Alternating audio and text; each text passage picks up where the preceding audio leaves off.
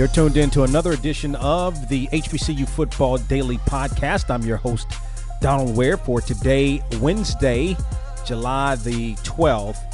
And, of course, we had a chance to take a look at Johnson C. Smith, as a matter of fact, on yesterday. Today, we're going to stay in the CIAA Southern Division. As a matter of fact, we're going to wrap up with the CIAA as a whole today, as we're going to take a look at Fayetteville State. And for Fayetteville State on last year, it was the fourth year in a row that essentially the Broncos finished in second place in the CIAA Southern Division.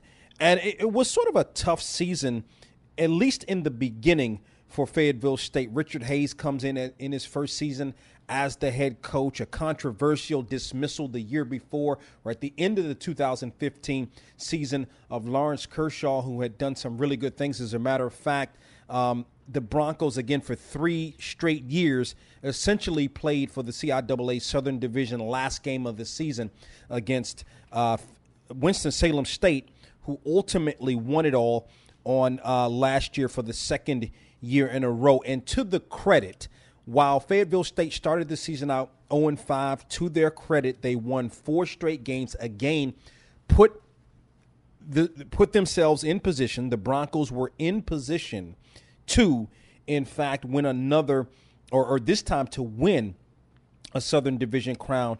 And for the 4th year in a row, just could not get it done against the Rams, this time falling 28-21. I think this upcoming season for Fayetteville State is going to be sort of a telltale situation. Number one, it's going to be Richard Hayes' second year. They got a pretty good recruiting class that has come in, but they're going to lose a lot of guys from last year, including some veteran guys and one most notable player, defensive back, and Travis Scales, who's been part of the program. So when you couple sort of some of the losses that Fayetteville State is in fact going to suffer coming into the 2017 season, I think it's going to be, it could be difficult.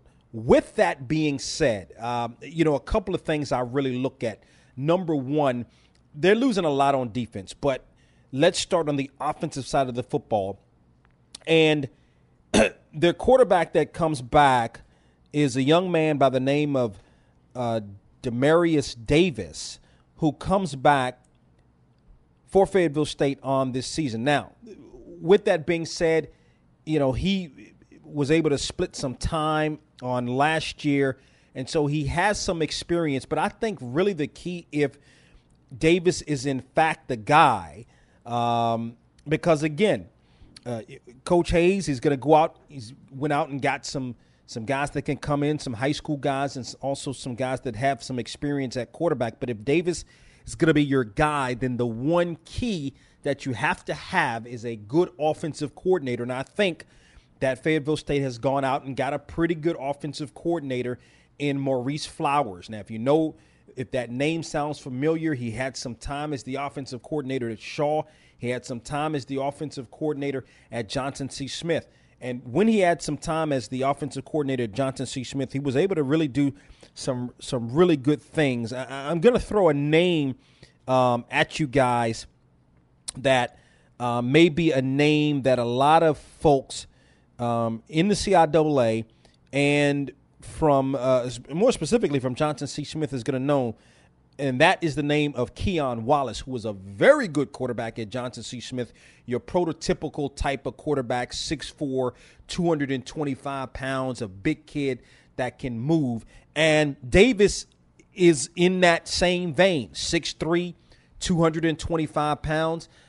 He also happens to be from Florida like Wallace was. And so I think with Flowers kind of coming in to that situation with a guy that's a prototypical kind of guy that he likes, a guy that is a big kid, can throw the football, can run with the football a little bit, I think this is going to be a really, really solid situation, at least from a quarterback's perspective, when you have a good offensive coordinator like of course, like Flowers coming in. With that being said, I think the key to the offense for Fayetteville State this year is going to be the running back, Stevie Green. Had a phenomenal season last year as a rookie. 1,150 yards rushing with 6 touchdowns. And, I mean, he's going to have to be the guy. You hope that the offensive line is going to be solid, but I think Stevie Green inside of himself, maybe with a marginal offensive line, even so, really got some really good things done on last year. And I think that obviously he's going to have to be the key. Yeah, Davis may be your quarterback, but you got to be able to run the football also. And there's not, when I look at the landscape of the CIAA in terms of the running backs that are coming back, I mean, Stevie Green is top 3.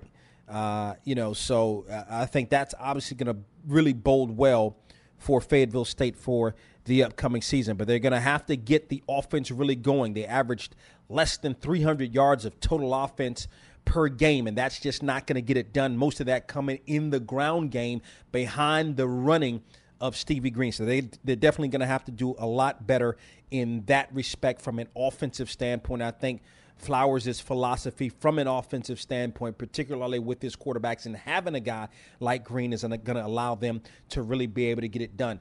Defensively, Fayetteville State's going to have to create more turnovers defensively. Only 6 interceptions as a team last year in terms of the total offense or the yardage they gave up defensively, about 350 yards of total offense per game. So they're going to have to dial that back a little bit, but I think they have to be a little bit more opportunistic. And keep this in mind. The CIAA Southern Division was, to be blunt, was weak last year. Obviously Winston-Salem State was very good.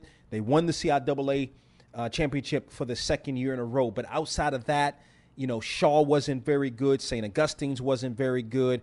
As I talked with you guys about yesterday, I thought Johnson C. Smith, even though their record wasn't good, I thought at 3-7, I thought they took a bit of a step forward, particularly in terms of what is coming back this year. But Livingstone took and even as Coach Williams told you on Monday, took a step backwards. That's not going to be the same thing that's going to happen in 2017. I think all of those teams that I just mentioned are going to be a lot better this year. So, in other words, where Fayetteville State last year won 4 games against really those aforementioned teams to set themselves up for playing for essentially the CIAA Southern Division, that's not going to be the case again this year. So they're going to have to get a lot better because I think the conference, or at least the division as a whole, is going to be a whole lot better in 2017. So that's the breakdown of Fayetteville State and the expectations, I think, at least from my perspective, for the Broncos in 2017. And don't forget on tomorrow, we wrap up the CIAA today. Tomorrow, we're going to go to Nashville, Tennessee, to the OVC, and we're going to take a look at the Tennessee State Tigers. And as a matter of fact, head coach Rod Reed is going to join us. And Tennessee State, for the second year, ranked the number 1 recruiting class, our number 1 recruiting class amongst the HBCU FCS schools. So have a great rest of the day, and we'll see you tomorrow as we take a preview and really a look at Tennessee State on the HBCU Football Daily Podcast.